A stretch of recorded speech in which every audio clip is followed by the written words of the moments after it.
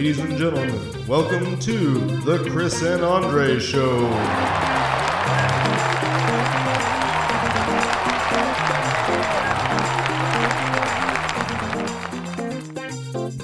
Hello, everybody, and welcome to episode 40 of the Chris and Andre Show. I'm Andre. And I'm Chris. That's it? Sure. The big 4-0. Yeah, I know, right? Here we are again on our own. Yeah, I'm excited. It's almost a year, right, of doing all these episodes. So yeah, I think we were talking about it earlier last week. I think I want to say it was right. It was like the New Year's, the Christmas New Year's break. Yeah. I think it was like the 30th or something like that when we recorded our first. Because I know it was 2019. Because you were all, 2020. I got a good feeling about this, and then everything went downhill from there.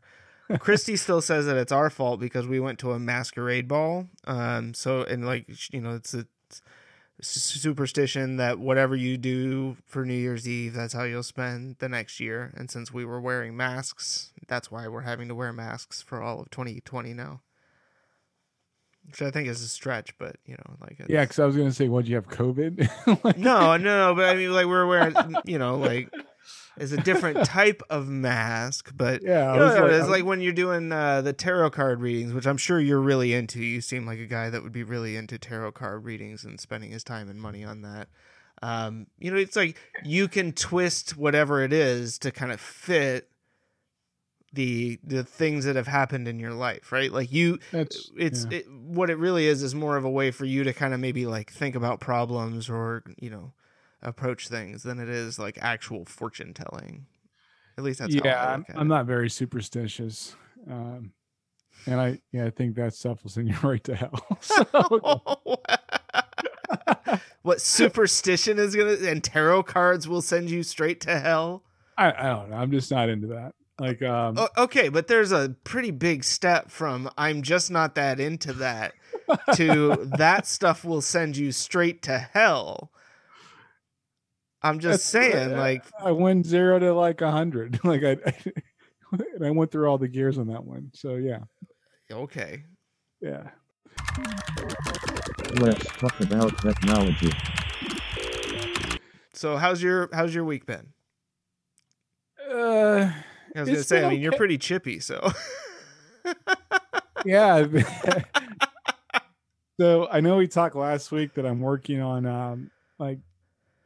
on an API, and this is the part where like my brain has to transition because as usual, I'm learning something as I'm doing it, right? Every now and then I have to remember that I still have to learn while I'm doing it. Like my brain just like goes to the next step, and then I park in the speed bump all the time. So yeah, that's why I'm kind of chippy today. But I've gotten a lot of stuff done, which is really cool. And I'm really glad that I'm actually using the same backend that Pinterest uses. It's a platform called Django. It's a Python framework for the web. Do you know that I actually spent some time working with Django in the past? You were expecting some sort of like shitty comment, but this was just a legitimate, like, relevant. Well, I mean, it's one of those like, hey, you said something that I also did, so let me relate everything back to me because I'm a selfish piece of shit that only cares about himself. I remember that part of the platform at E-Area that they built, there was a version that was written in Django. So yeah, well, and like the website that we built for the software product at one point was all Django. That's the little bit of like PHP that, because it's similar, right? No, it's Python. Oh, Python. That's right. This is Python. And one of the lead developers that worked there, big shout out to, I'm going to say his name, Hernani. Miss you, bro. He's a big Python guy also. So I was looking through our stats recently and saw that we had a listener in Portugal somewhere. So I'm guessing that was one of our former coworkers at E-Area.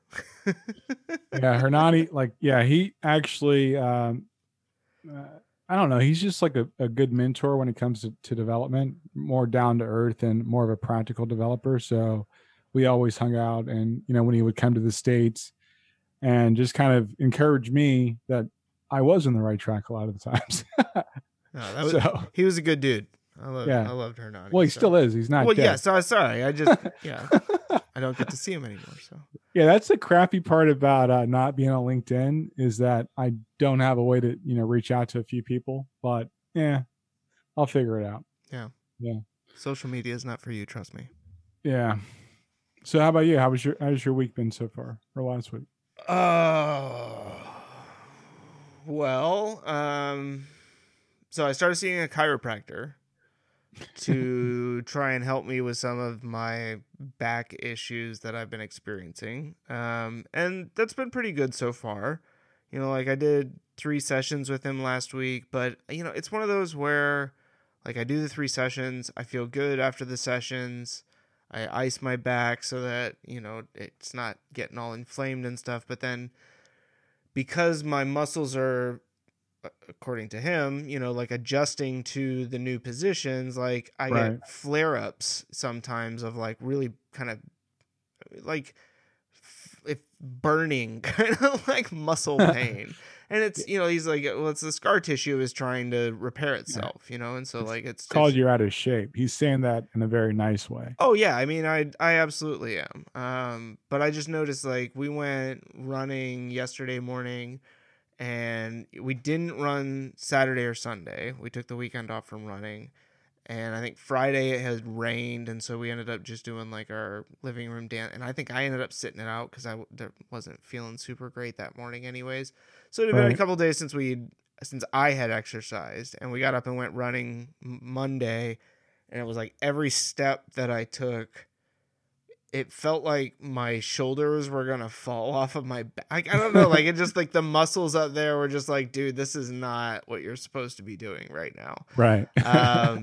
And so I took it pretty easy, but I'm feeling better today. I mean, I had a session, but even like before I went in, I was starting to feel a little bit better. So, yeah, I don't know. I mean, he says it's going to take like 3 or 4 months. Apparently my hips are pretty misaligned. My tailbone is at like a 45-degree angle. Wow. From where it's supposed. Yeah. I mean, like I have one fully functional muscle or bone segment in my neck. The rest of them are all stuck, basically, and not moving in either one or both directions that they're supposed to. Huh. But yeah. So, but I say all of that to say that it has been. I feel better. I feel great. Yeah, I mean, I feel okay. It's a process. I'm not expecting to feel amazing. But I don't know, man. Like last week was just exhausting. Like on a couple of different levels. Like just dealing with personal stuff, in home. Like I'll be perfectly honest. It's been very difficult recently, trying to figure out education for a first grader in the midst of a pandemic, because like the online stuff worked okay for the second half of kindergarten, but I feel like where they are with their expectations and kind of demands for first graders, I think it's way out of line. Like I sat in on one small group session this afternoon where they were working on like, reading and identifying parts of speech and stuff. And I don't know. I know that everybody's having a hard time, but it just seemed like the teacher was kind of like, like when kids weren't answering the questions correctly, or, like maybe raising their hand and then asking a pointless question, like getting really frustrated. Yeah. And I guess you'd have to think about, like, for everybody involved, it's probably a lot unsettling, It is. And I mean, like on Monday, they're getting ready to have students go back into the buildings. So like elementary, like, sixth grade and under, I think, are going to be full time back in the building. But I'm not my kid, because I signed her up for the full year of virtual academy. But I can't even imagine for teachers, how are they supposed to manage both of that, right? Like teaching in person and then also teaching online. Like I saw an article where basically somebody was talking about that, and teachers are burning out pretty quick. I'm sure. I mean, like, and that's where I'm so divided, because on one hand, like, I get it that it sucks for teachers, but at the same time, like, you know, it's my kid, and so I'm like, yeah, get it right. Well, yeah, that's what you want to say. I want to know what I can do to help, right? And I've been trying, I think, more recently to have, you know, as much to talk to the teacher as much as I can to understand what's going on and where she is feeling like Helena needs improvement, so that I can try and figure out whether it's me or the, you know, because she's also at like an assistance program. If it's the teachers there, being able to do something to help her.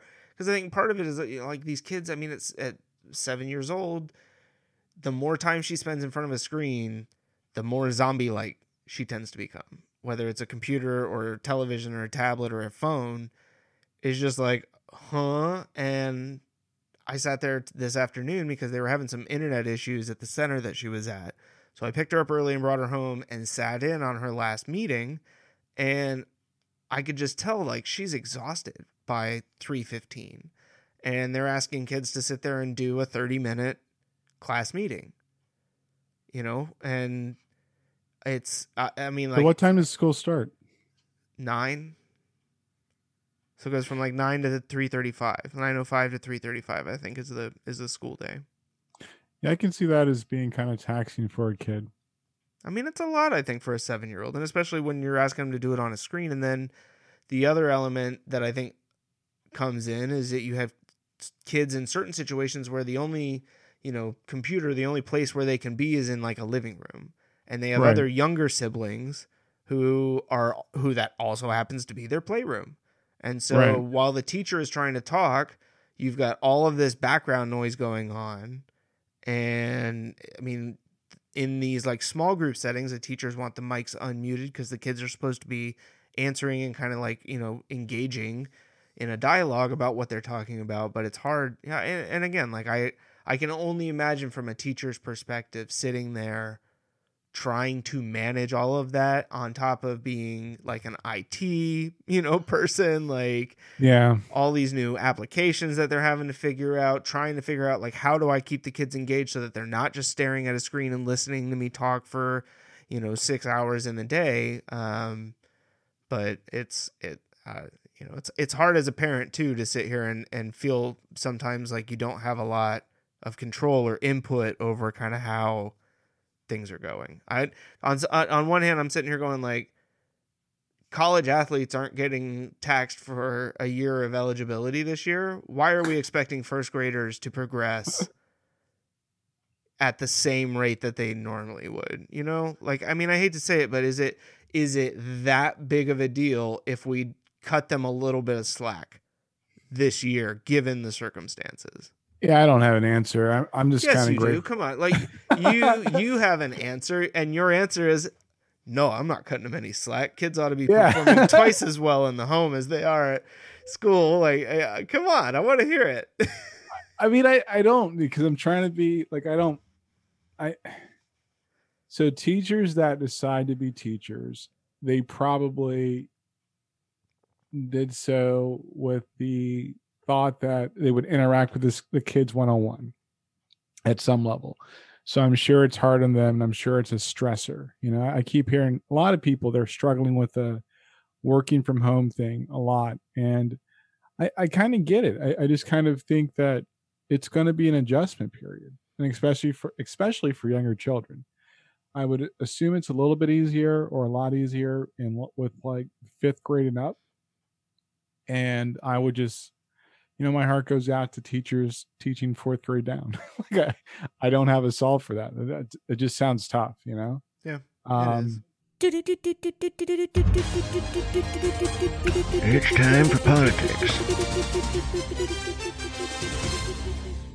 You know, and it's unfortunate because I think we wouldn't we wouldn't necessarily find ourselves in this place right now if we'd had some competent leadership at some point early on.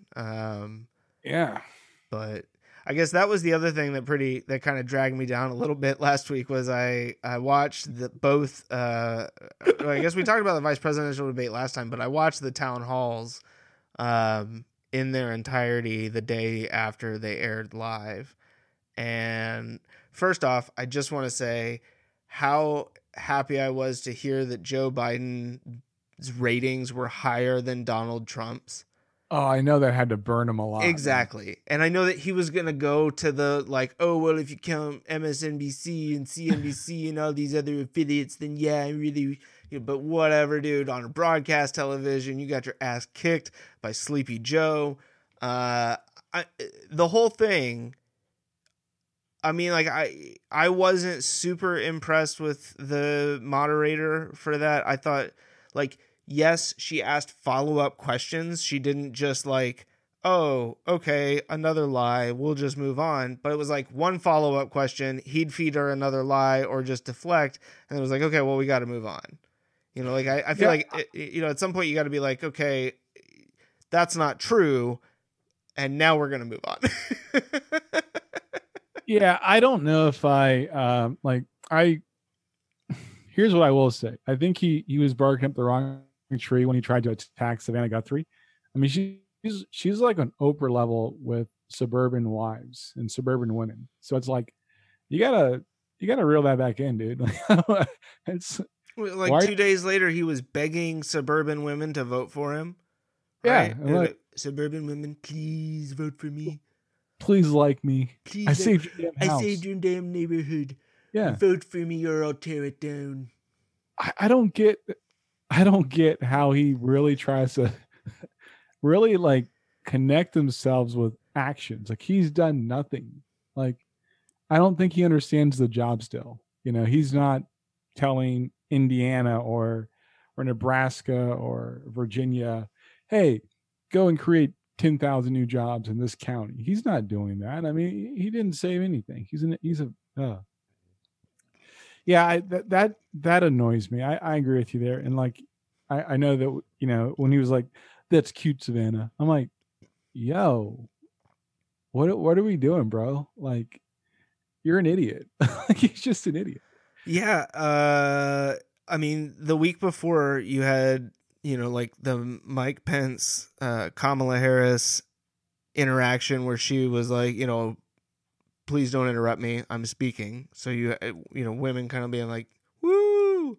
And then the very following week you have Trump constantly interrupting and berating. I mean, I don't know who told him that one leg down, one leg up, leaning to somebody made the comment that he looked like he was ready to bolt off the stage at any moment, and it's but he looked, I recorded a section because I was flipping through something. I was getting highlights, or notifications from Google about the thing. And then I was all right, well, I'm going to go to Twitter and see what's going on. I want to see what everybody is saying about this. And I saw some of the live feed, but I didn't have the audio on. I just recorded it on my phone and I went back and watched it. And I just, without any of the audio, he just looked so angry. And I think that's where he's at right now. He's so angry that he's in this position, that his tax records are coming out, that he's gonna lose this election, that everybody is turning on him finally, that, all of these things are finally kind of happening. And I think he's just really pissed off about it, but there's absolutely nothing he can do. He's done all this stuff to himself. The tax records, he tried to pawn that off as he's under levered.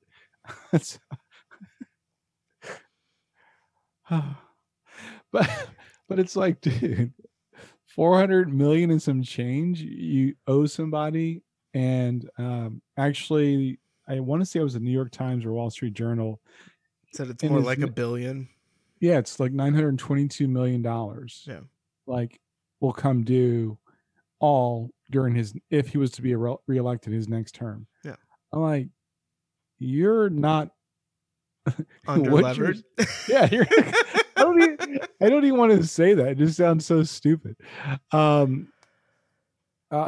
this is where he's always kind of been, where it's like, okay, you quote unquote own these properties that you actually have huge liens and outstanding loans against. So you're only yeah, paying interest. like, yeah, your name is on it, right? But you're not. I mean, this whole idea that he is under leveraged is, I mean, and this is, but again, right? At what point do you not just kind of go, okay, I need to see some proof? You know, I mean, like, this is the dude who for how long sat there and ranted and raved about Obama's birth certificate. And yet, you know, the $750 a year tax return, that's illegal. They can't get that. You know, I mean, he's on camera saying, if I get elected, or, you know, if I become the nominee, I'll release my tax record. Sure, no problem. Absolutely. Yeah, no problem. Okay, 4 years later. Well, I can't because I'm still under audit. Okay. Yeah. The IRS is being very bad to me. Very, very bad to me. He said they're very unfair. Very unfair. That's right. Yeah, because everybody knows the IRS is an incredibly political organization.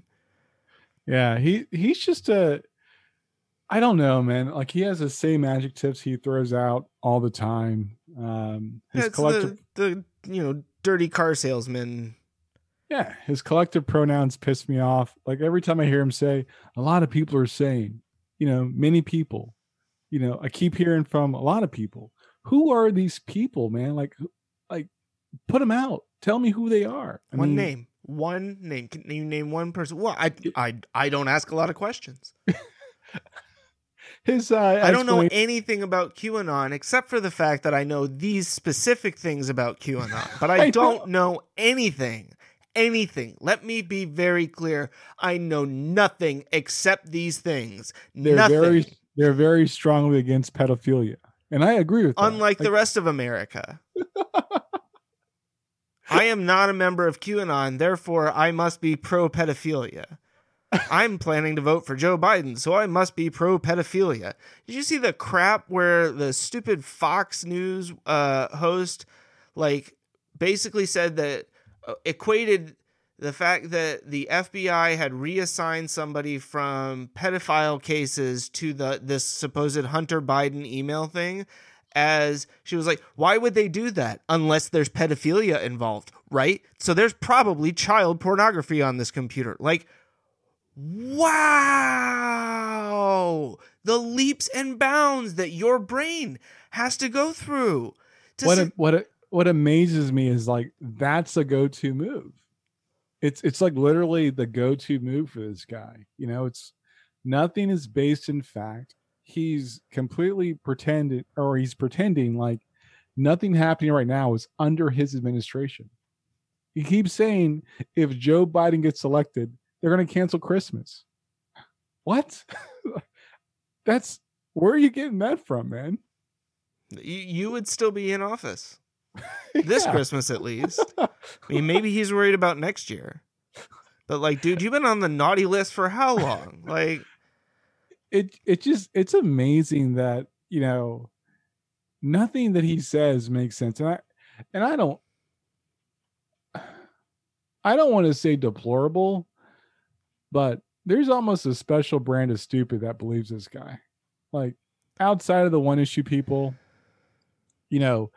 I'm kind of upset with the people that just think he's right and he's done something phenomenal. Even his tax cuts are a joke. When people keep saying well, he lowered taxes. For who? Yeah, you got an extra $25-$50 every paycheck, but your tax bill at the end of the year was higher. Did you remember that? Did you pay attention to that part? Yeah, notice how you didn't get as much of a tax return? Yeah.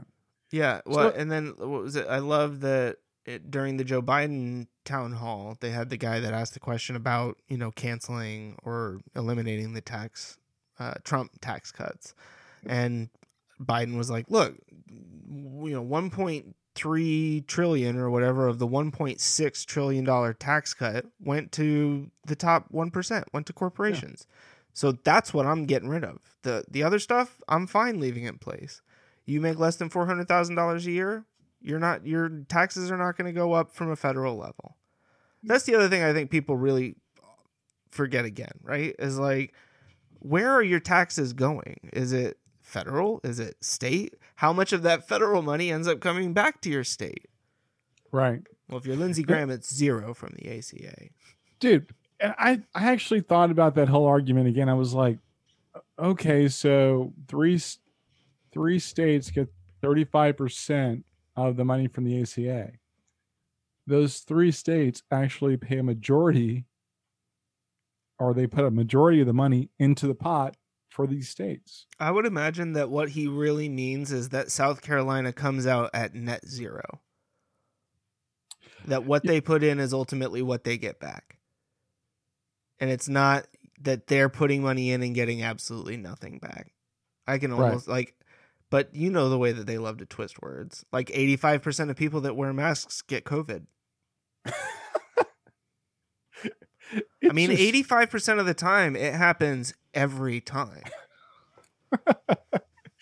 What I will say about, again, Washington Town Hall is like, I'm like 75% on board with all the things Biden has to say. I just keep going. I mean, my Biden meter just keeps going up.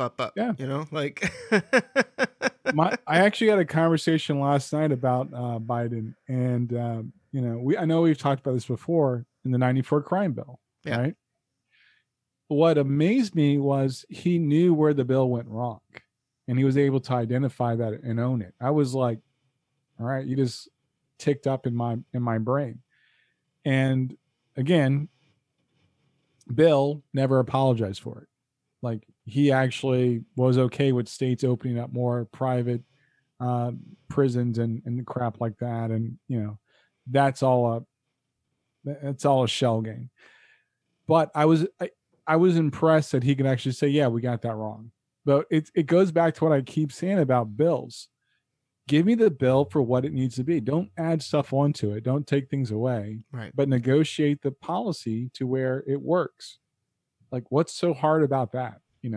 I mean, you wouldn't think it is that much, but I mean, it tells you how much senators and other Congress representatives don't work if they can only pass one bill. Well, right? We've gotten to this point. And maybe I'm wrong, but I feel like in a lot of ways we've gotten to this point in society where you're not allowed to make mistakes anymore, right? Like, whether it's in business or politics or anything like this, if you make a mistake, that's your mistake for life. And what I think you end up with is, like, on the flip side, because I had this thought while I was watching the 2 town halls, and I saw that right after I saw that segment on the Biden one where he was talking about what went wrong with the '94 crime bill.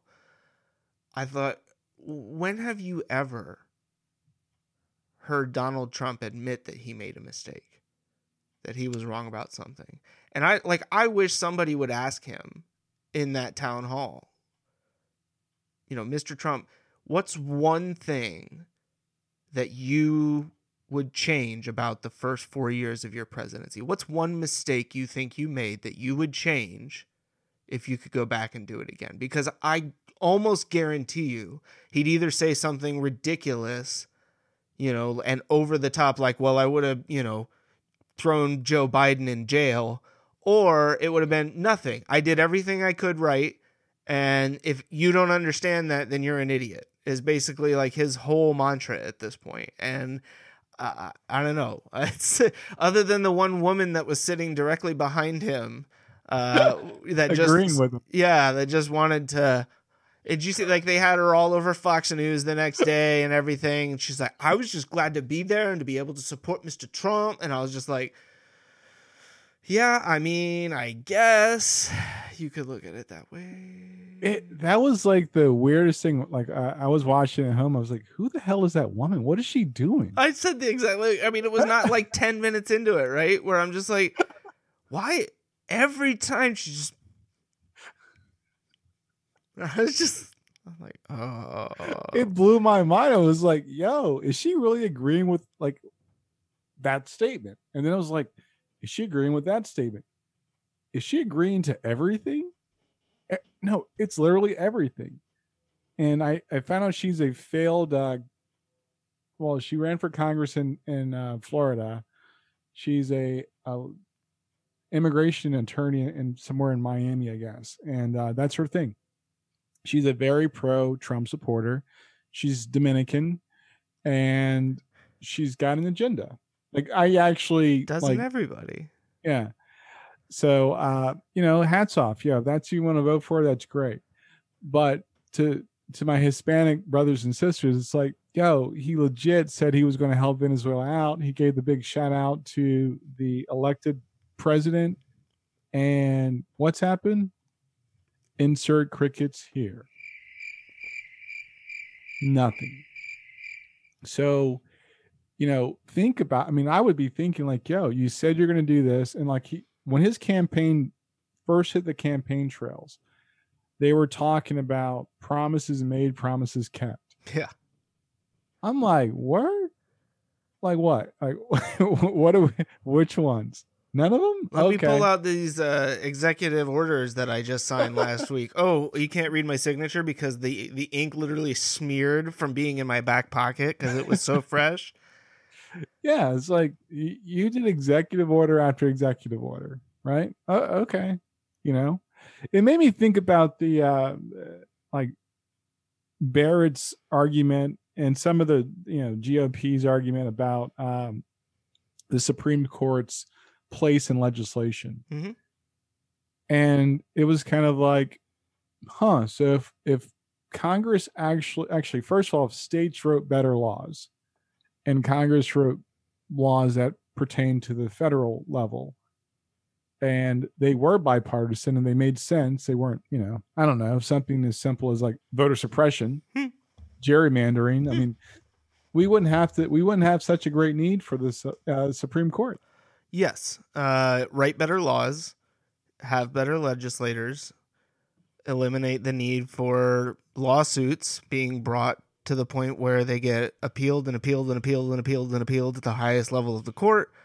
And I do understand the need for a Supreme Court that should a particular state or somebody kind of get out of line, right? Like, they have been instrumental in helping to move forward several important initiatives, and segregation.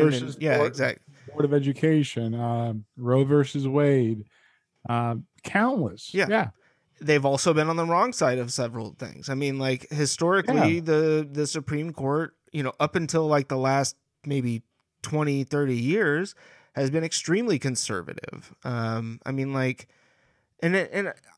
I don't even know that that's a bad thing from a judicial standpoint. I'm one of those people that believes that, in that regard, it's not your personal beliefs that come into play there unless you allow it to.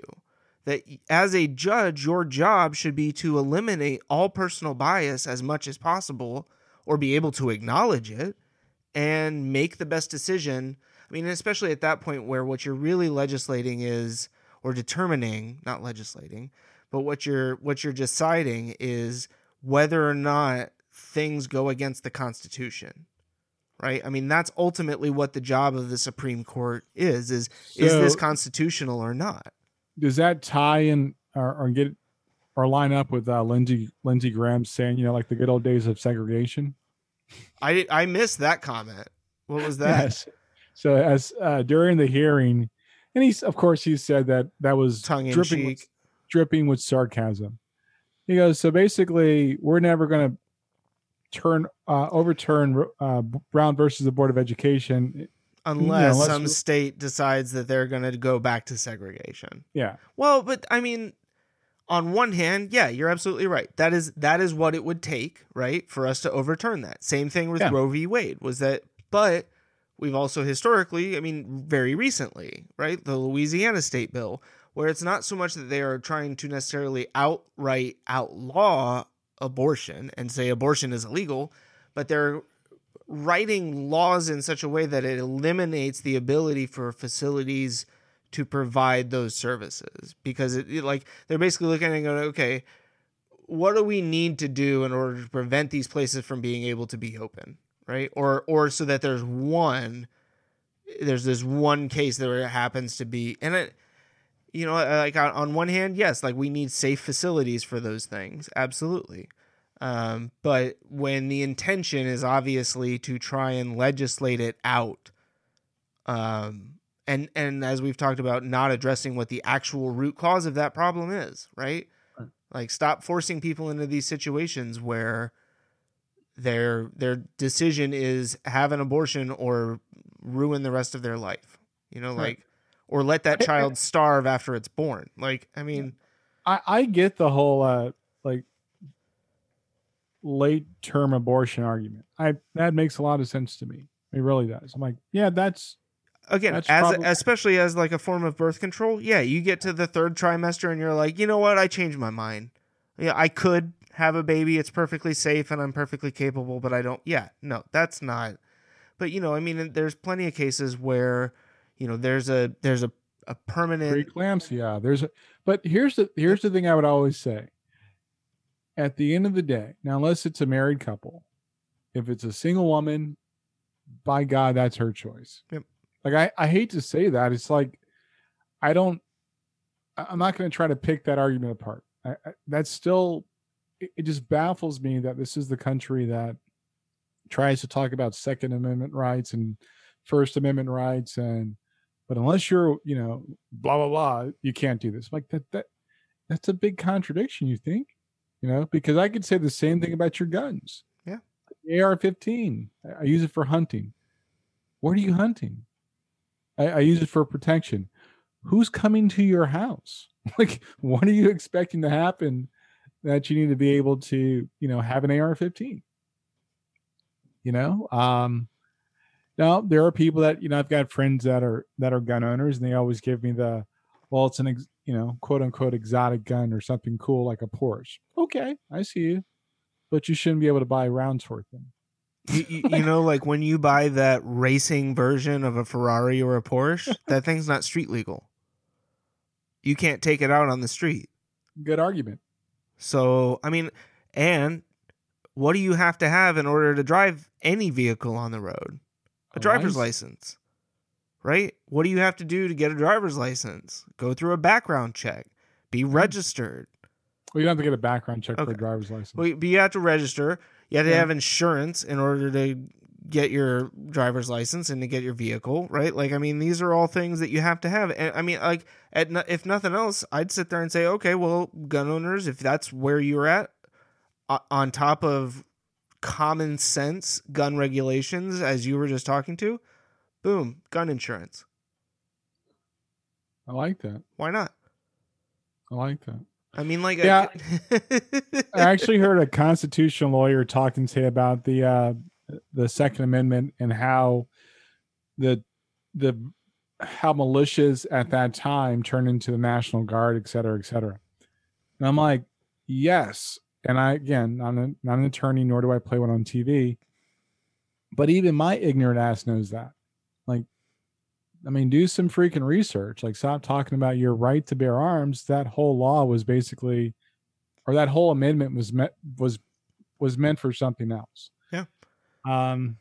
You know, we spent a lot of time talking about the Second Amendment, and I don't think anybody pays enough attention to the Third Amendment. You're right. Let me Google that. Like, what is it? What is it? So the Third Amendment states that no soldier shall, in time of peace, be quartered in any house. Oh, yeah.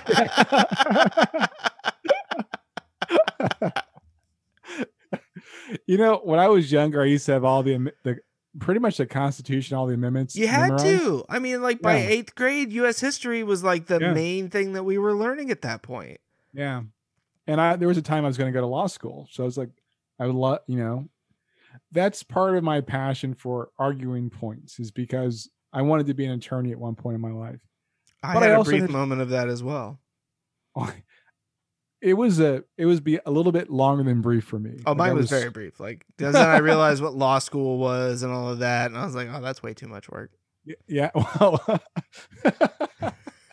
I had a plan, but so the other night, and I love my my security cams. Like, I'm like Bruce Wayne. It's great. It was Sunday night, about 9:00, and I get a notification somebody's at my front porch. And I'm like, why is that guy there? I'm like, I bet you he's putting a freaking flyer on my door. Sure enough, I open the door. It's a Trump hanger, like a door hanger.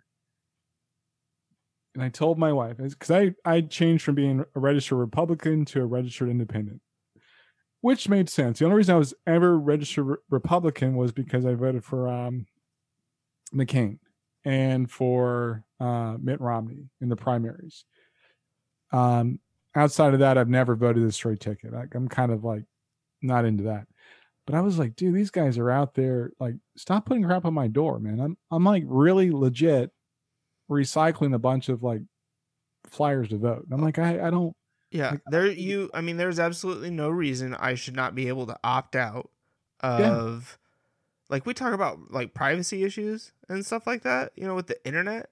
My freaking mailbox, like, Tom Tillis, I am not going to vote for you. It doesn't matter how many gigantic, oversized postcards you send me.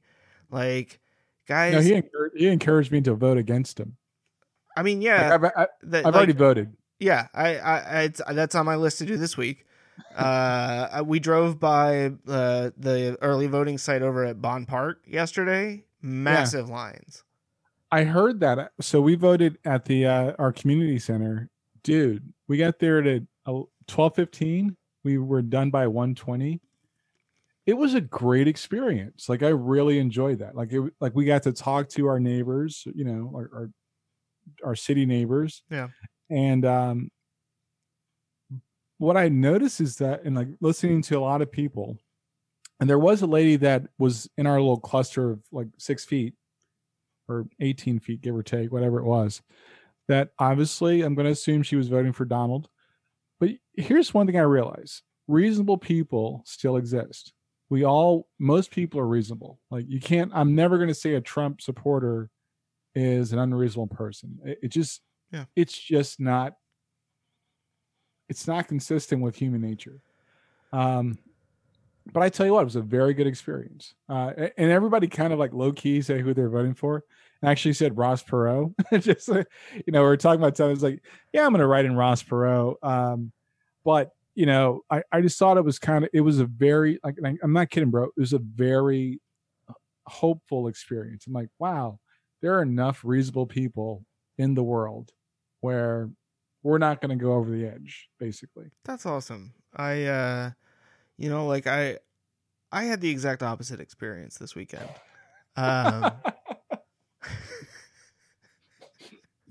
He's like, it's so sweet, rainbows and unicorns. Yeah, that's beautiful. Bird crap on my forehead. Yeah, on the dark side of things, so we had made plans, this weekend to get pumpkins. Right, Halloween's coming up, and so we're like, yeah. So I got on my flannel. I had my puffy vest. I really like. I got a picture of the flannel and the puffy vest. I wanted one with like on the hay bale or like a giant pumpkin or something. But so we decided that you went full Becky. Yeah, but we decided we were like, okay, well the one that's nearest to us, right, is Page Farm, and it's out just off of like 540. And so we were like, okay, Wake Forest, yeah. No, like what is it? I don't know. It's not North Raleigh, but like the Briar Creek area. Yeah, it's technically Wake Forest. That is not Wake Forest. Briar Creek really is Wake Forest. But anyway, go ahead. Okay. Agree to look at all if you look at all the housing developments are really in Wake Forest. But go ahead. Anyways. I'll give you that. It's by more it's right. closer to like Durham. Yeah. Like South Point, that area. Yeah. Okay. Anyways. So we drive out there. All right, wait, pause. South Point, Briar Creek, not even. Okay, Briar Creek is right off of 540 in Lumley, right? It starts there. It's a border of that district. Yeah, I mean that's where the Briar Creek Shopping Center. Okay. Is. Be more specific. Well, I'm sorry. Okay. When Briar Creek first became Briar Creek, that's all that was there was the shopping center. And that's fair. I don't go out there very often, so my apologies for not being more specific. ladies and gentlemen, we are friends. It's just like Yeah, I put my realtor hat on. I'm like, why are we out in Wake Forest to get pumpkins? I wasn't out in Wake Forest, I swear. I only go to Wake Forest for plant cakes because they have the best like vegan cakes and stuff like that. But anyways, we decided to go to Page Farm. We drive out. It's 20 minutes. As we're like on the road, you know, like the final turn, getting ready to get there, I'm like, this is not going to be good. There's a lot of cars in front of us. This is not a popular street. These cars are all oh my goodness. Probably 100, 150 cars. Wow. Parked out there. We were kind of committed at that point. So like we masked up, we went. I don't know, it was probably I will be generous and say that 60% of the people, the adults, were wearing masks. That sounds about right. But a solid 40 were like, I'm outside. I don't give a fuck. Bro, you know where you're at though, right? I do. I mean, like I had the same experience when I took my kid to a park recently, like because they open up the parks again, and picked her up after school. It was a nice day. It was like, hey, let's go burn off some of this crazy energy you always have. And so we get to the park. There's not that many cars, but there's enough. Which and park? I'm like, North Cary Park. Okay. And so we get there. There's not a ton of cars, but there's a few. We park. And we get to the playground, and I'm just like, wow, there's a lot of people here. And, like, I get it. It's a nice day. Just like the farm. Like, I get that it's a nice day. It's like, this is the weekend to get pumpkins because now you've got 2 weeks before Halloween, so they're not going to completely rot before you get there. It's starting to get cold. But I'm like, at some point, if you're the farm, man, like, you got to kind of regulate that stuff, I would think. They were doing, like, hay rides, you know, on the back of the tractors with no social distancing. People shoulder to shoulder. Like, huge lines. I don't know. We stayed for a little bit. I let Helena do a couple of slides, and then we were like, let's go get our pumpkins and get out of here. I don't feel good being here. Yeah, I bet you there are a lot of pickup trucks like Sierras and F-150s. Dude, I'll tell you, it was a ridiculously diverse crowd. Really? I was amazed. There were like, I mean, a bunch of people that were from like Eastern Europe that I heard, you know, like very distinct accents walking around. I mean, yeah, like you had some people, there were people that were out there in like their Sunday best. Wow. I mean, it was nuts. Like it was. It's just there's a place like that. It's outside of Winston called Clemens, and they have like a pretty big Christmas thing where you drive through, look at all their decorations and pumpkins and part of my that was never me, yo. Like I'm just like I'm not. I know it sounds basic. Well, I am going to say it's some basic crap. I don't need to, you know, congregate with all the like. No, I know. And, you know, I mean, like we stopped at like Walmart neighborhood market on the way back to get some pumpkin carving tools. Yeah. And as I'm walking in the door, they have these ginormous pumpkins for $4.88, you know? And you paid like $20 for your pumpkin? I mean, we paid $15 for the wristband to get in and do, you know, access to all the activities and stuff. And each of us got a pumpkin. So it was, yeah, I mean, was not cheap. I love it. But I'm not cracking on. No, I know you're not. It's fine. I understand that it's not that's just not your scene. Like, trust me. The whole time I was there, I was like, oh, I wish Andre was here because I just want to hear him like be like, dude, what the fuck. But I did. I had that thought where I was like, God, I just paid $15 for these tiny ass pumpkins. I could have just come to Walmart and we'd be already done carving them. But I also realized that okay, $50 to go to a local farm is better than $15 going into Walmart's pocket. Like, you know, on some level, I'll give you. I mean, Walmart still got their $20 on the freaking carving tools, so it's not like they really missed out on that much. But you know, that was kind of like my justification was like, yeah, we spent some money. Yeah, it wasn't exactly what we wanted, but ultimately, And Page Farms in particular does a ton of school field trips and stuff like that there. Helena had been there twice before on different field trips. And so, supporting that type of place. Yeah, buy local. Yeah. I'll give you that. And I'm not going to call you a Becky for that, but that is some basic crap. Man. It is, yeah. And not as bad as that woman I saw the other day in the Lexus with the vest and the long sleeve shirt and sipping the Starbucks, smoking a Black and Mild. I was just like, what?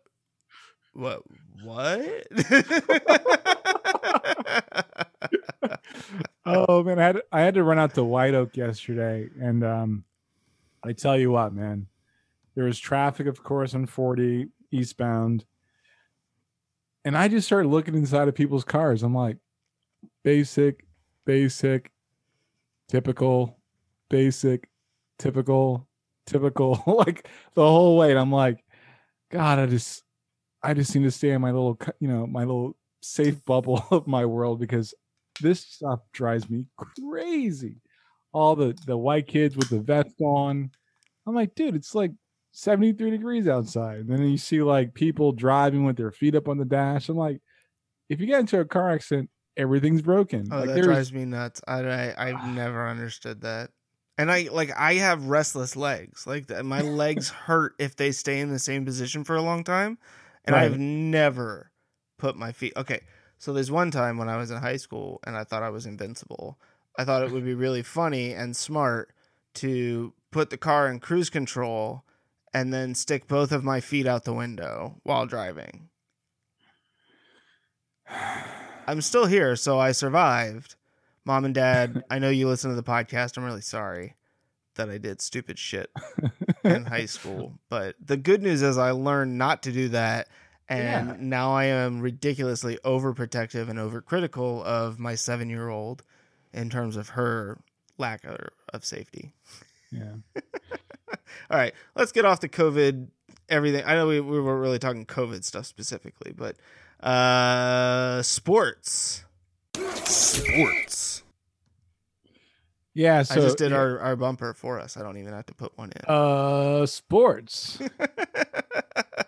So the big story last week, going into the Denver weekend, beat New England. Well, okay, yes, the big story of the weekend was Denver beating New England, which actually they didn't. The kicker did. Well, okay, but I was gonna say, like, the kicker can't get there right without the rest of the team.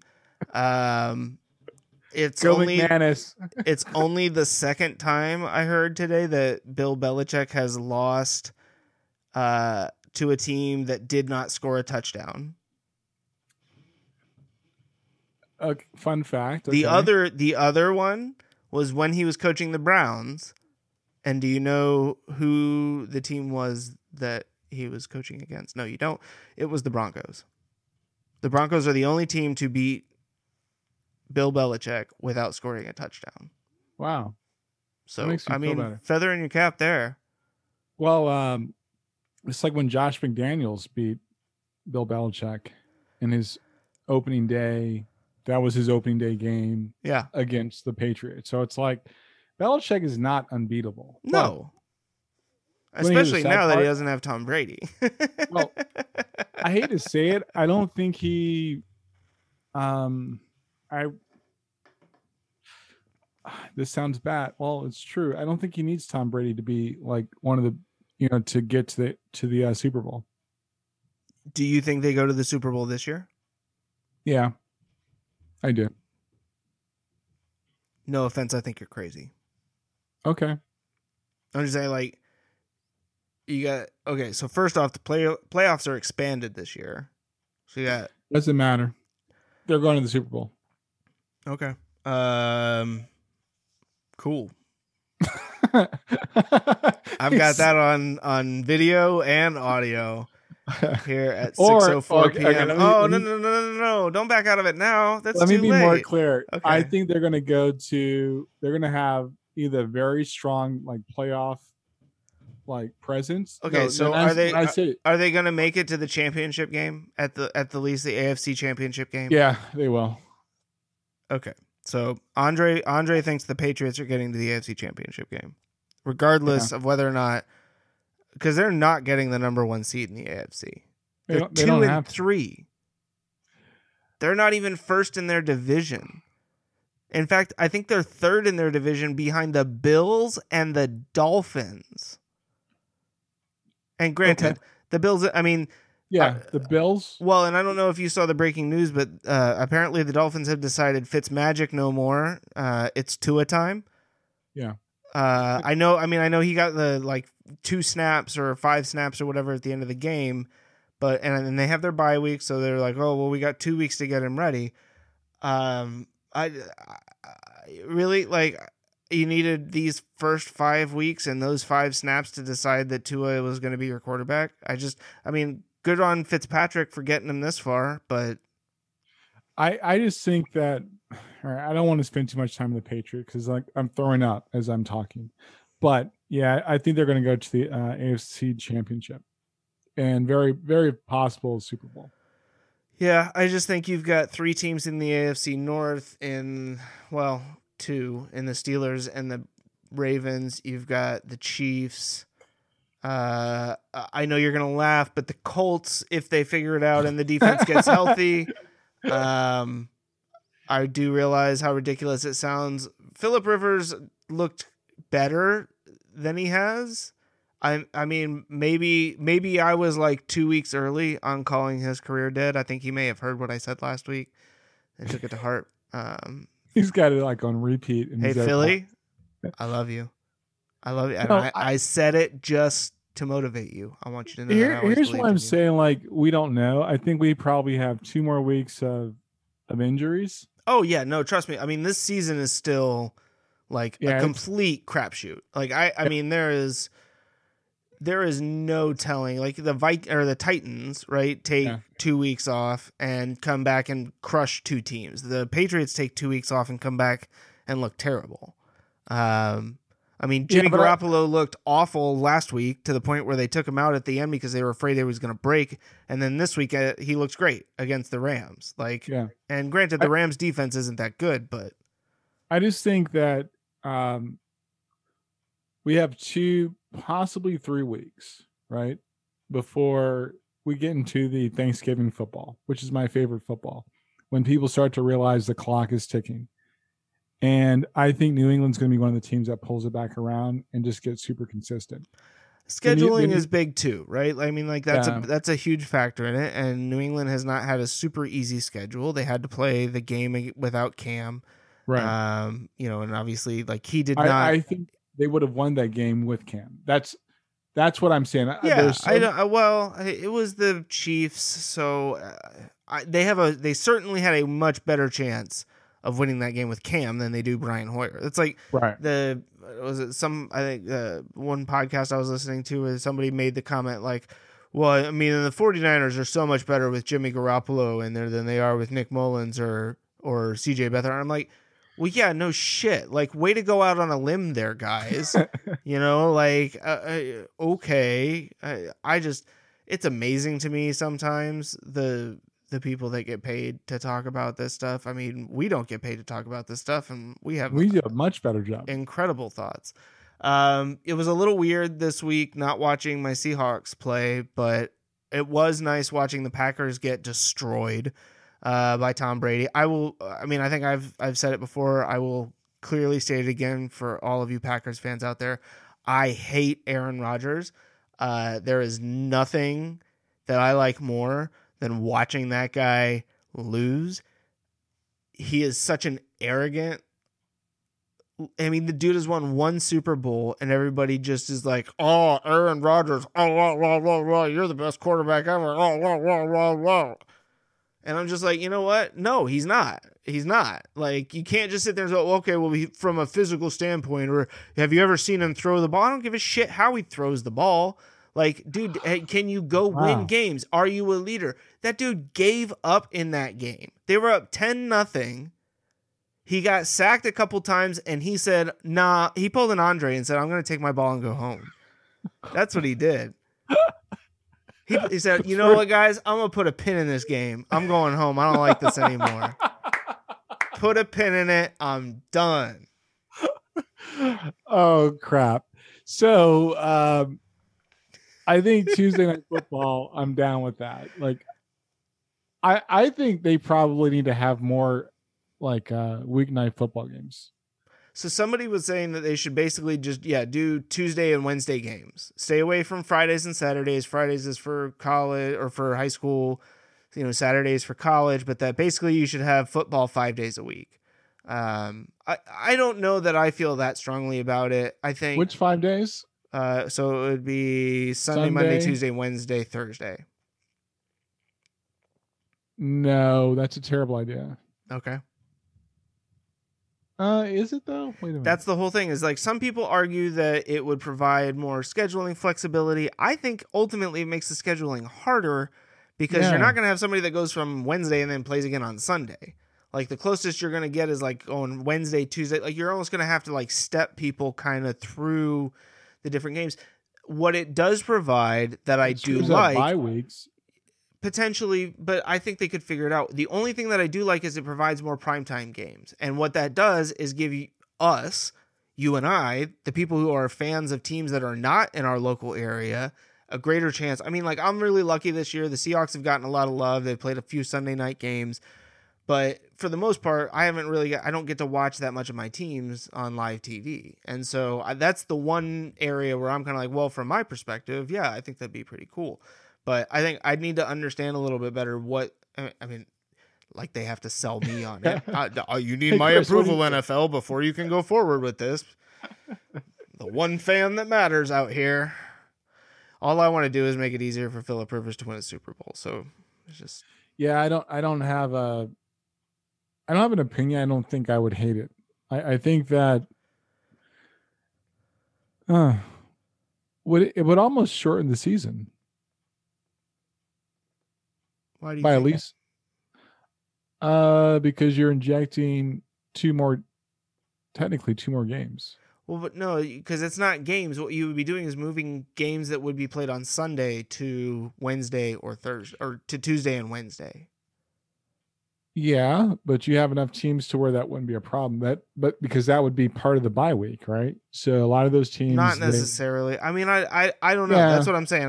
It would all obviously depend on the scheduling. Basically, more primetime games, as long as they have the flexibility. But that's where the issue comes up, is because with the NFL, right now, we think we know who the good teams are. Right? Like you could look at the schedules and say, okay, or the records and say, these are the good teams, these are the bad teams. But as you pointed out, Patriots come back. Some of these other teams that have had injuries or guys that are out start playing really well. Some of these teams that are 5-0 and undefeated like Lindsay. Yeah. Oh, I mean, he looked great. Like, don't get me wrong. I watched some of that Denver highlights and I was like, okay, like other than Drew Lock trying to throw the game away at the end, like they looked better with their, pieces in play. I mean, any team, right? Like you're without your starting running back, without your starting wide receiver, without your starting quarterback. So the crappy thing is Gordon's the starter, but I don't want to dig in too far in the weeds with that. He can only run left, but he's not an ambi runner. You're absolutely right. And I liked the way that he ran when he was in San Diego / LA under Lynn.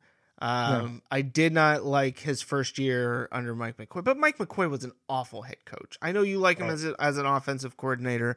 I don't know why, but I've never really been sold on him. He's gotten fired everywhere he's gone recently. So here's my thing about OCs, right? They always have the perennial backup, which is a quarterback coach. So they have a good relationship and they can understand like what that offensive scheme looks like. You're going to have like a powerhouse, Belichick. Who's Seattle's coach again? Pete Carroll. Carroll, right? The relationships that you see on the offensive side of the ball, they're typically super strong.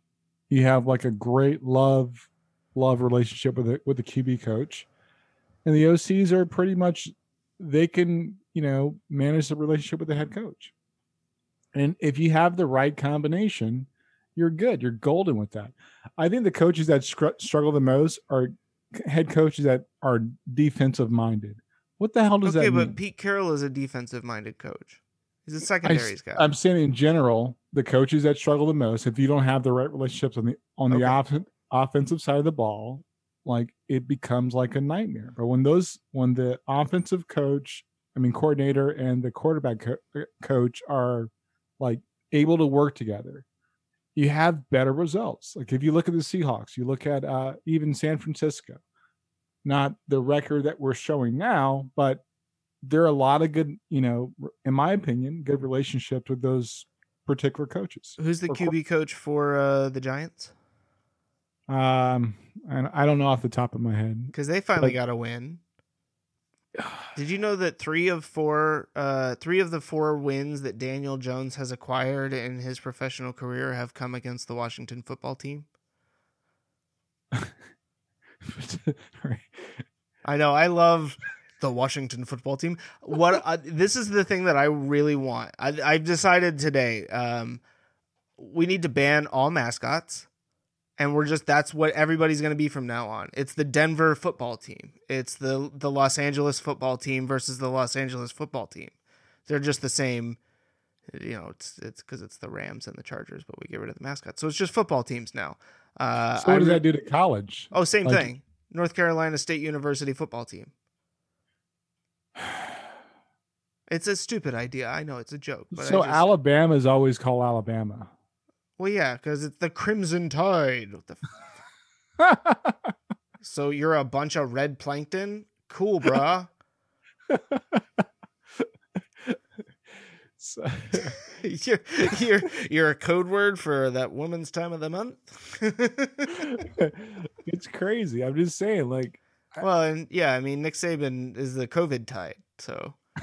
I don't know. I think it was a false positive. It was a false positive. That's apparently a big thing. Lots of false positives. I'm often falsely positive, so I can understand from a COVID test standpoint. Like, Trump's gonna get people killed, yeah. Like, I mean, he's working on it.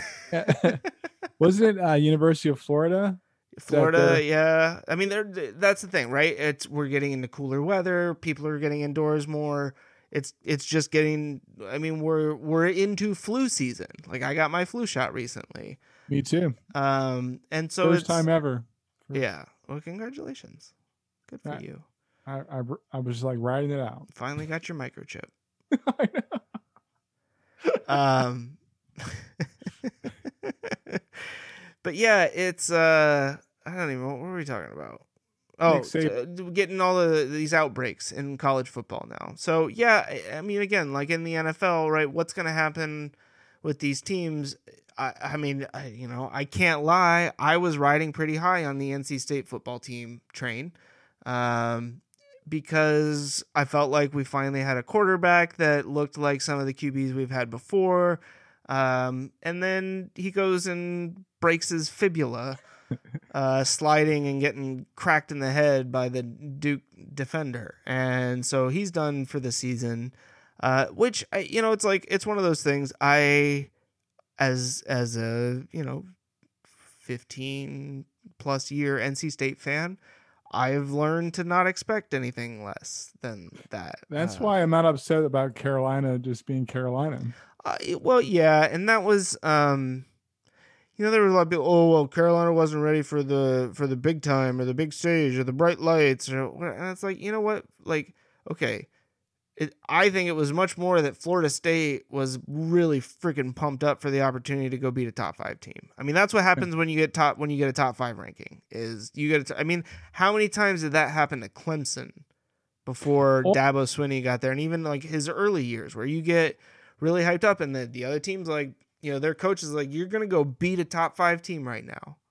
Or I could say this, like, as a Carolina fan, I could say that when it comes to college football, I just expect Carolina to show up. I know, and that's I expect more out of NC State when it comes to college football.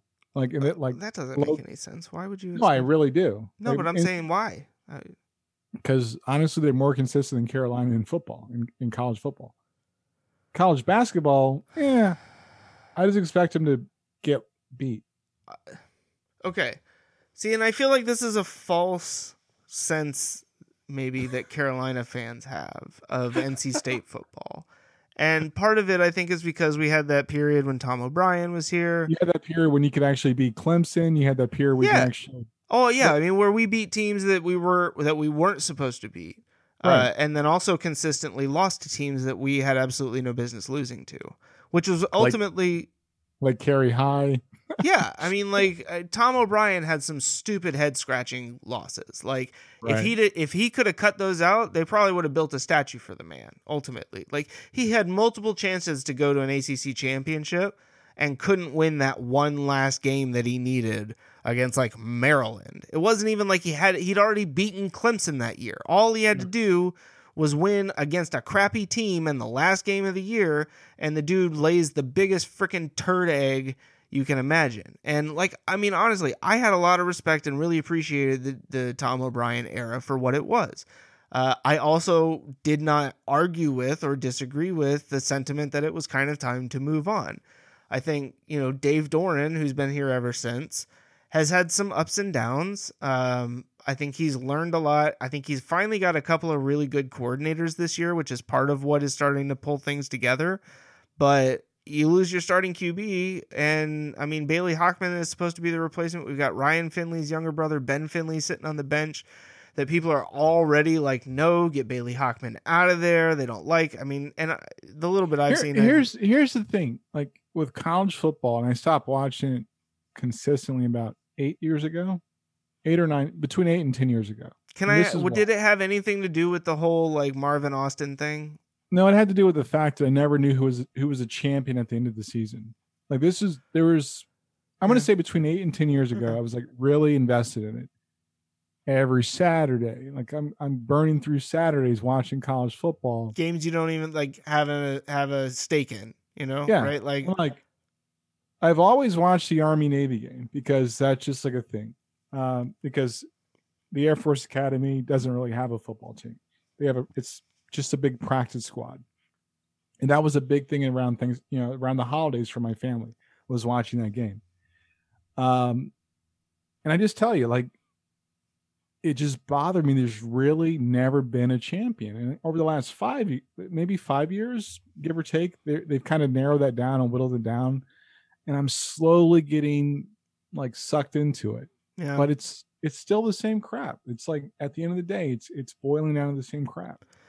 It is. And I don't think that there's a solution because I think ultimately there's too many teams. You can't. Oh yeah, no doubt. Like unless you're going to do something like the way that they do the soccer college leagues college basketball. But see, I think with football, because of the physical impact from a safety standpoint, like they don't like to group games together so close, right? With basketball, you can play 2 games a week. With football, it's typically just 1. And I'm just that's a bigger tournament to me does not solve the problem in football, because I think ultimately in football, especially, I feel like there's a greater chance for like that individual upset maybe. But I think you need to just go back to the idea that, look, you get conference champions. That's what the whole season, like this season, right? 10 conference games, all in conference. This one stupid game, get rid of that, whatever. I know why they did it, but for teams like NC State where we don't have an out of conference rival, we end up with Liberty. Well, Liberty, we should be Liberty. Liberty should just get the beat down just because. Well, yeah. But anyways, my ultimate point is that I think we need to ultimately get rid of the idea that we're going to determine who the best team in college football is overall. Like, let that be just a debate. Let's find out who the conference champions are. Let them go to bowl games. Let them play. It's college football. Who really gives a shit at the end of the day? But I'm sorry. That was it. Well, the counterpoint is we can figure it out in basketball, right? It's roughly the same amount of teams. And then what if you extend the season to where you take the conference champions and you do like single elimination? But how many? I mean, that's what I'm saying is how many weeks are you going to? I mean, if you had 64 teams and you're playing 1 game a week for for the champions and stuff, it's going to take you 8 weeks. That's 2 more months of football. As long as it ends before the Super Bowl, I don't care. But it won't. That's what I'm saying. Right now, the way that it would go, it would take like a full 2 weeks or 2 months to complete, which I mean, I just wouldn't. That's what I'm saying is like, why do we play the regular season then? You know, it's like there were some petition. I think even the ACC coaches were the ones that said, let's let every team into the NCAA tournament this year in honor of like its, you know, whatever anniversary. And I was like, okay, so what's the whole point of playing the regular season? Just so we can figure out where we seed all of these people? Like, I don't know. It's I don't have a solve. I don't either. But I like to argue about it.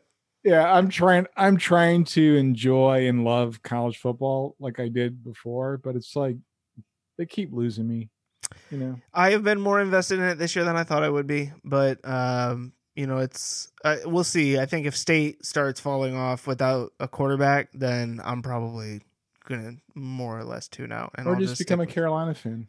Yeah, that's not gonna happen. Cooking. You know what I would like to have happen? I would like to get an update on your 99.9999999999999% perfected seitan recipe, because Christy pointed out I have yet, I'm going to put this as awkwardly as I can, I have yet to taste your meat.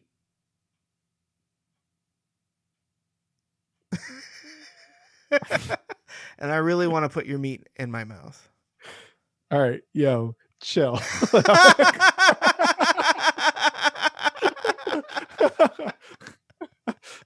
No, but seriously, like I really want to try this seitan stuff because you've been talking it up, and I'm just like, I realize like, okay, this guy, like, he's just gonna make me hungry every week, but I don't actually get to ever try this. Like, okay, so I will.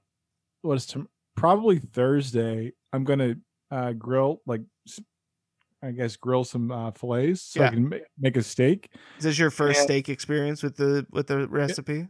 Okay. Yeah, I will say it's really good. And like I had it the other day with, gosh, what was it? I don't remember, but it was really good. But that yes, does sound good.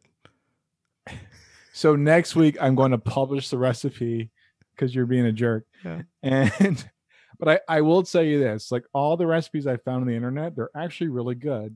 They're just not, they kind of make you wonder, why is it like that, or why does it taste like this? This recipe is kind of like, okay, and it's something as a good foundation to whether make cutlets for like stew or whatever. Like it's probably more flexible. So yeah, it'll be like next week I'll publish the recipe. Yeah, I'm excited. I'm with you on the like internet recipe search. That I feel like most of the recipes that I find are like maybe 80 or 90% correct, you know? And then it's like, okay, but you kind of forgot this. Like, why wouldn't you put this in there? Or you need way more of this than what you said you should put in here. Or why do you substitute water? Yeah. Right? Like, it's like that's... Oh, I've gotten, like, if anything calls for water, I'm just like, vegetable broth.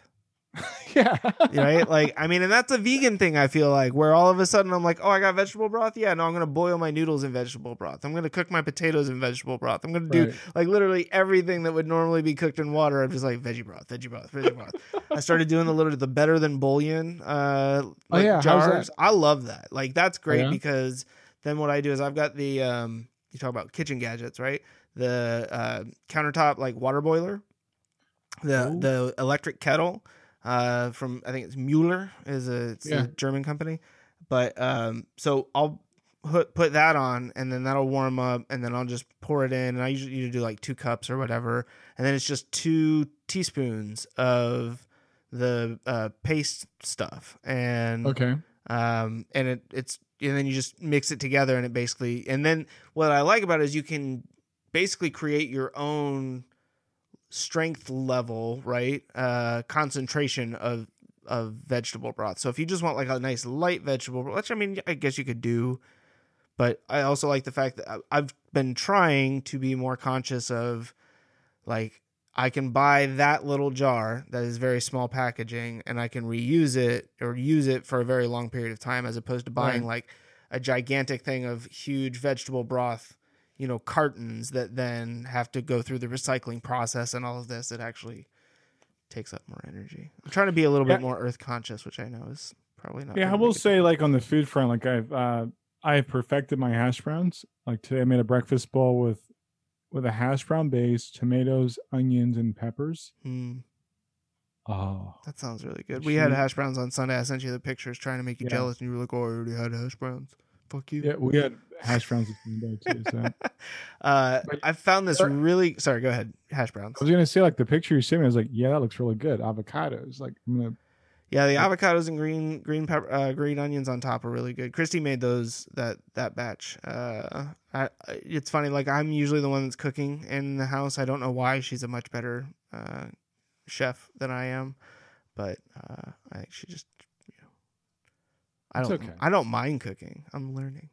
I did make this really good, like creamy lemon pasta, lemon spinach sounds good. pasta the other night. That was really fantastic. I had tried some other like lemon stuff before, and it just wasn't what I was looking for. But that one was really good. I'll send you the recipe. The other thing that I made was a broccoli cheese soup, a vegan broccoli cheese soup Sounds with good. like a oat milk base.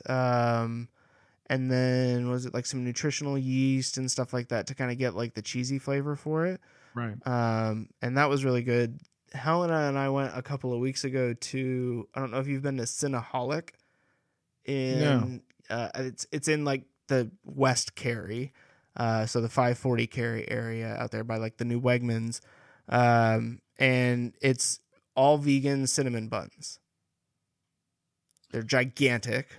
They're like, it's like the fancy donut places where they have a ridiculous number of custom toppings and stuff. Oh my gosh, they are so good.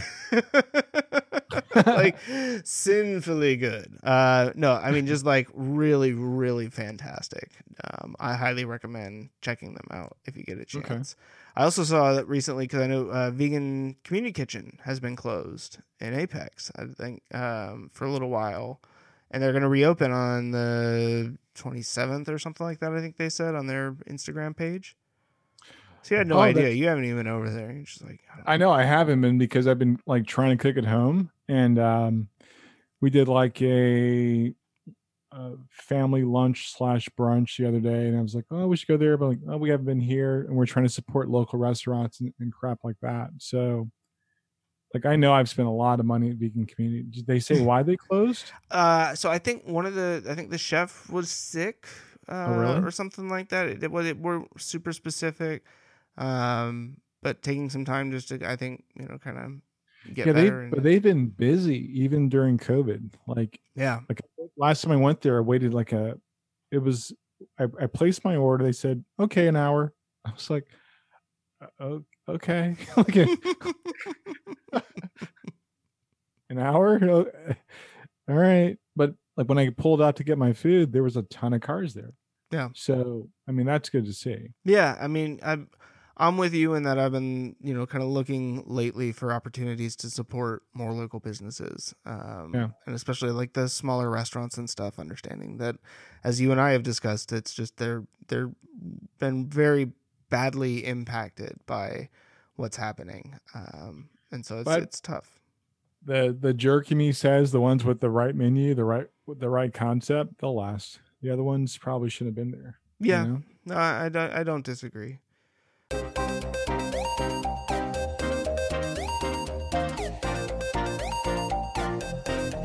Pop culture.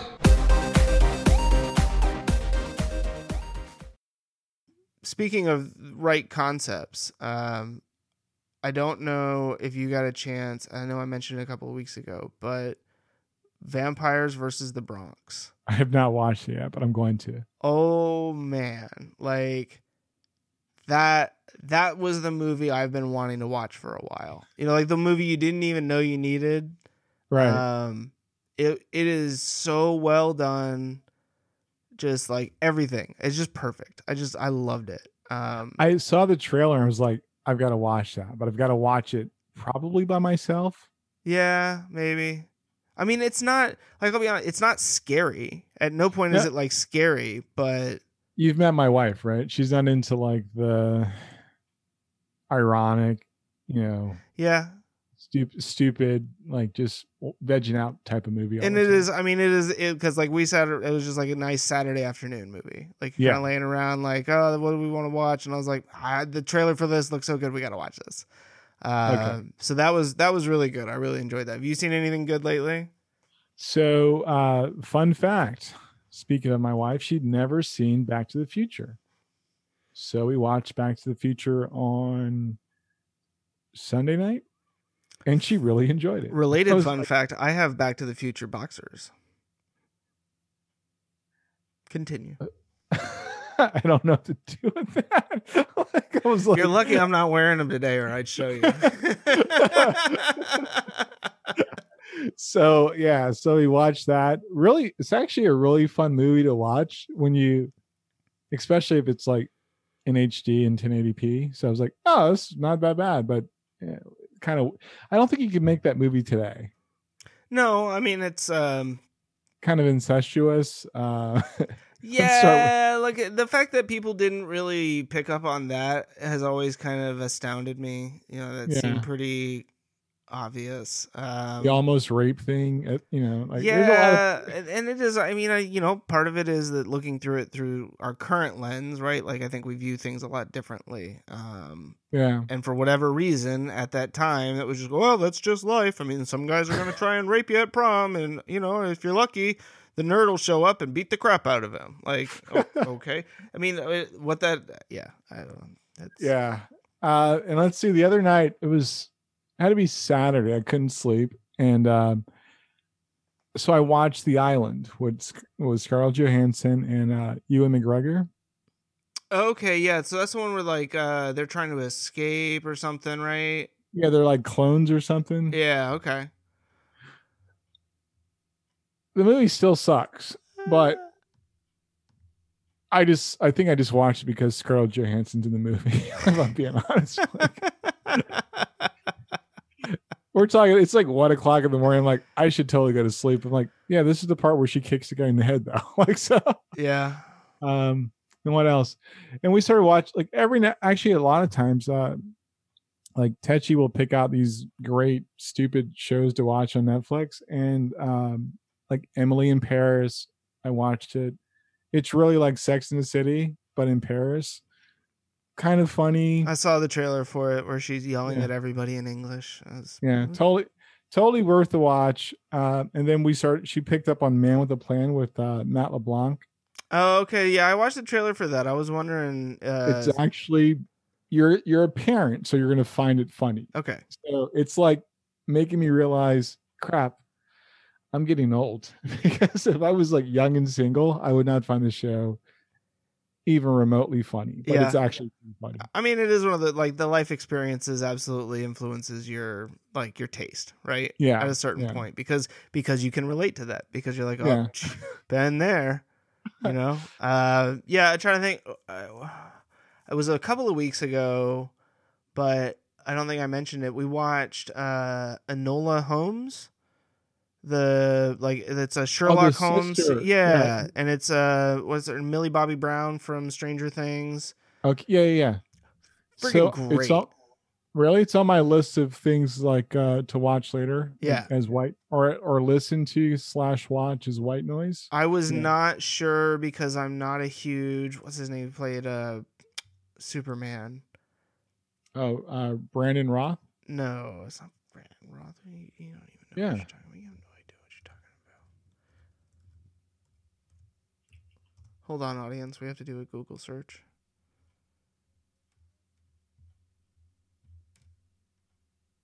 God, what is his name? Which Superman? The new one. Cavill? Yeah, Henry Cavill. That's right. Thank you. Send in the cavalry. Yeah, but Brandon Roth also played Superman too. Okay, whatever, but that's not who I was talking about, so it doesn't matter. That's my wheelhouse, bro. Yeah, well, your wheelhouse was right this one time, so congratulations.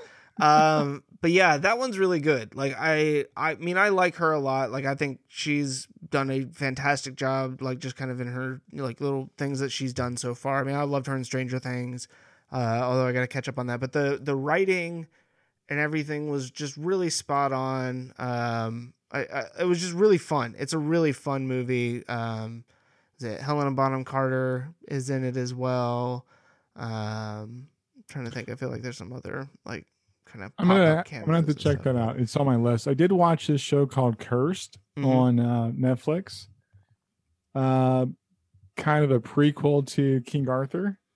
And oh yeah, the one with the the woman who gets the sword, right? Or whatever. Yeah, I think she eventually becomes the Lady in the Lake. Okay. So pretty interesting ish.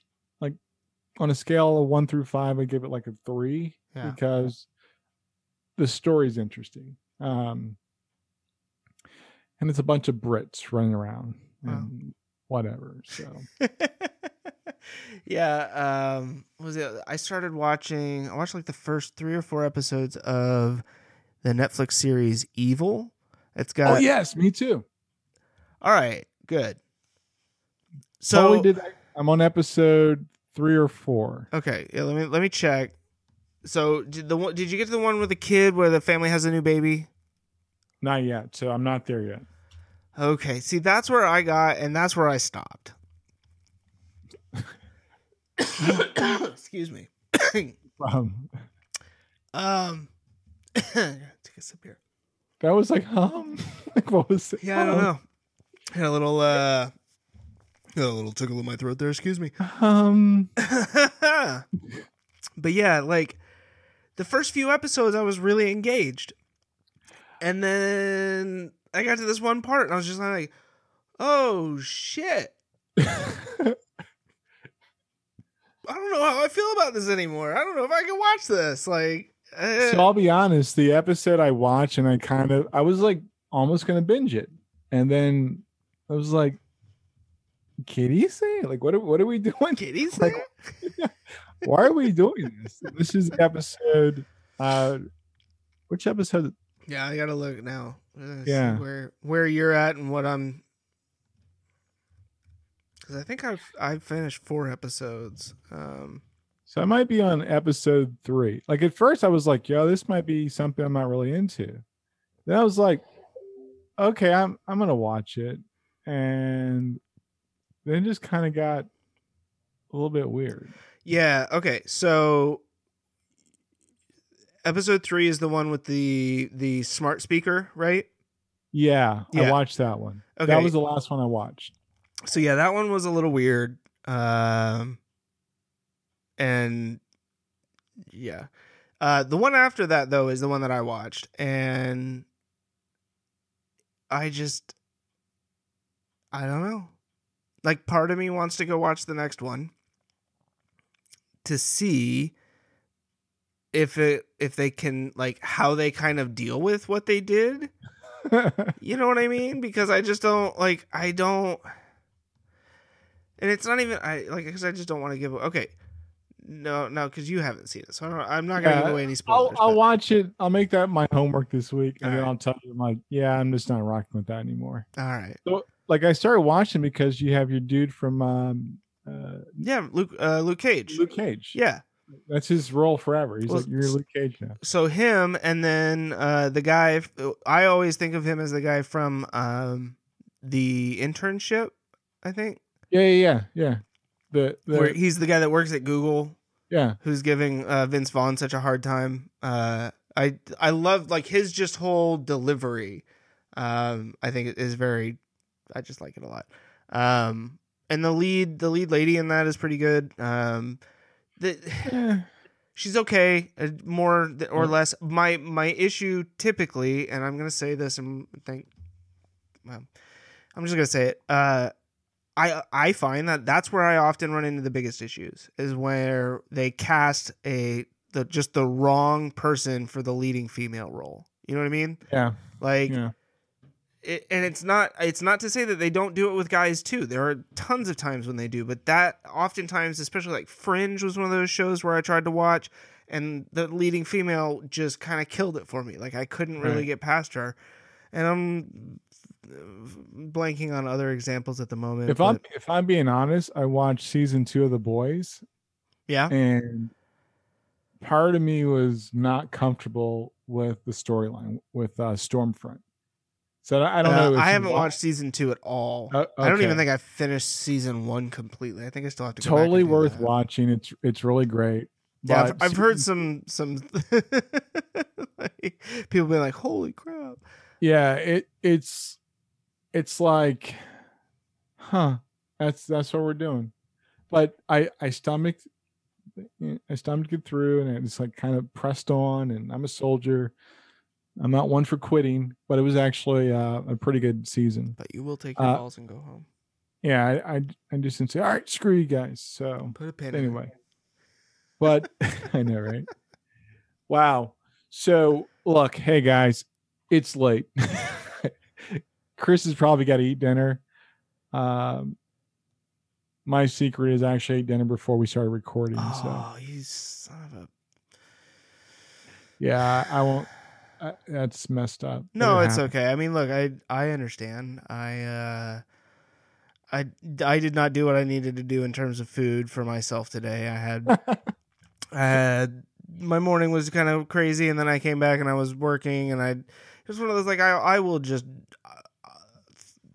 drive and live off of coffee, and that's pretty much it. Just like coffee with creamer, and it will suffice me for most of the day. Haven't you noticed, since you probably don't go out as much, when you drink a lot of coffee, it probably messes up your sleep? Oh yeah, I mean definitely. I was just thinking today about maybe doing like taking a break from coffee, because I've been drinking a lot of coffee. Yeah, a lot of coffee. Yeah, and I think I'm down to like 1 cup a day, because I noticed, like, since I'm not expending as much energy, I'm like wired. And I think the fact that I don't eat meat probably just, like accelerates the fact that, dude, you got all this energy, like run around. I'm like, no, it's like freaking 2 o'clock in the morning. I need to go to sleep. So, yeah. But yeah, I'm hungry, so I'm going to go eat. Okay. Well, I already ate. Well, I know. Rub it in my face again. Why don't you? I'm just saying. Again. We're glad that you guys joined us as always. And again, we invite anybody that's got an opinion, like to, hang out with us, ask us questions, give us feedback, hit us up at thechrisandandreshow@gmail.com. Visit our website at chrisandandreshow.com. You can find us on TuneIn, Pandora, Spotify, Google Play Music, Apple Podcasts, and all the other things. And if there's a place that you're listening to us at and you're like, well, he didn't say that, it's not my fault. There's only so much he can do. Yeah. We're having a good time doing this. We do this out of our own pocket, so it's free. We try not to pester you on social media too much. For those of you that do follow us there, Instagram, Facebook, Twitter. We are on Pinterest, but we don't really do much there. But I have created a new template for trying to highlight some of the ridiculous shit that Andre and I have an opportunity to say each and every week, just to kind of give you some additional insight into what you're missing if you're not tuning into each episode. But maybe what I need to do is do a blast there on our social media channels to invite people to be a guest on the show. See if we can get anybody to bite on that. Yeah. I mean, Chris is making my job look very small because he's like ramped up since he's getting all the episodes published the same week. And yeah, so I'm at the point now where I'm like, let me bite off way more than I can chew. Let's do video. So for those of you, I don't know, that are listening to this and not watching, this is our first attempt at actually recording our podcast video session, right, a la Zoom. Zoom. So we'll see if everything turns out well. Hopefully I can get this all put together and we can publish this as well on our YouTube channel. If something goes horribly wrong, I'm going to edit out this part of the podcast so you never knew that we did this. No, it's all good. But we're glad you joined us. We're glad you listened all the way through. And always share, like, comment, subscribe, dislike. No, don't dislike. I take that back. Yeah, don't dislike. Just subscribe. Subscribe to everything. Subscribe. Everywhere. Yeah. Well, not everything. Just us. Yeah. Tell your friends about us because we like you as much as you like us. We probably like you more. Yeah, that's probably true. As always, thanks for joining us. I'm Andre, And I'm Chris. and we'll talk to you soon.